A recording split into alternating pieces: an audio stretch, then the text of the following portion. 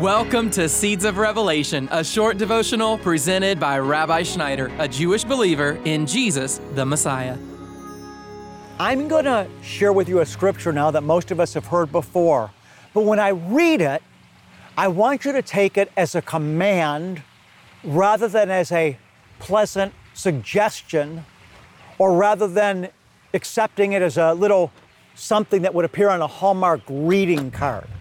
I want you to hear this as a command. Paul's writing in the book of Philippians, chapter 4, verse 6 and 7. He begins by saying, "Be anxious for nothing."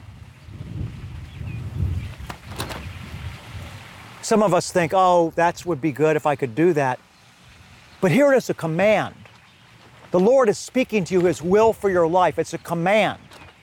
Stand up, He's saying. Be anxious for nothing.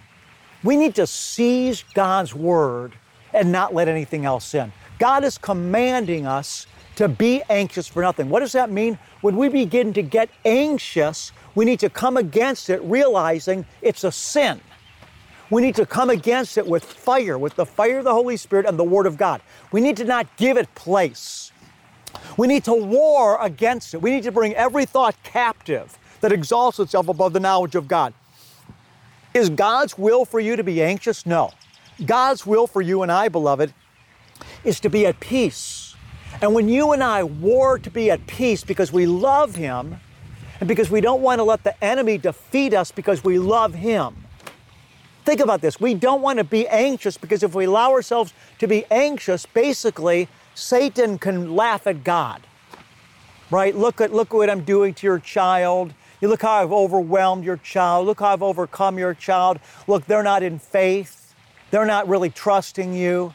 They're not really believing in you. They're not walking in fellowship with you. Look what I've done to them. I've made them so anxious. Look, they're all like this. And when we're anxious, we're not in fellowship with God, right? We can't be conscious of God's love and goodness and presence and the gift of Himself when we're all anxious.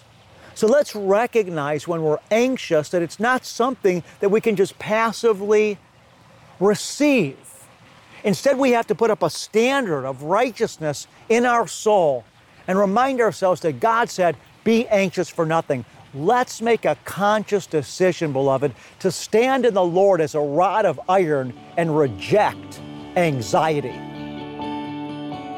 We hope you were blessed by today's Seeds of Revelation.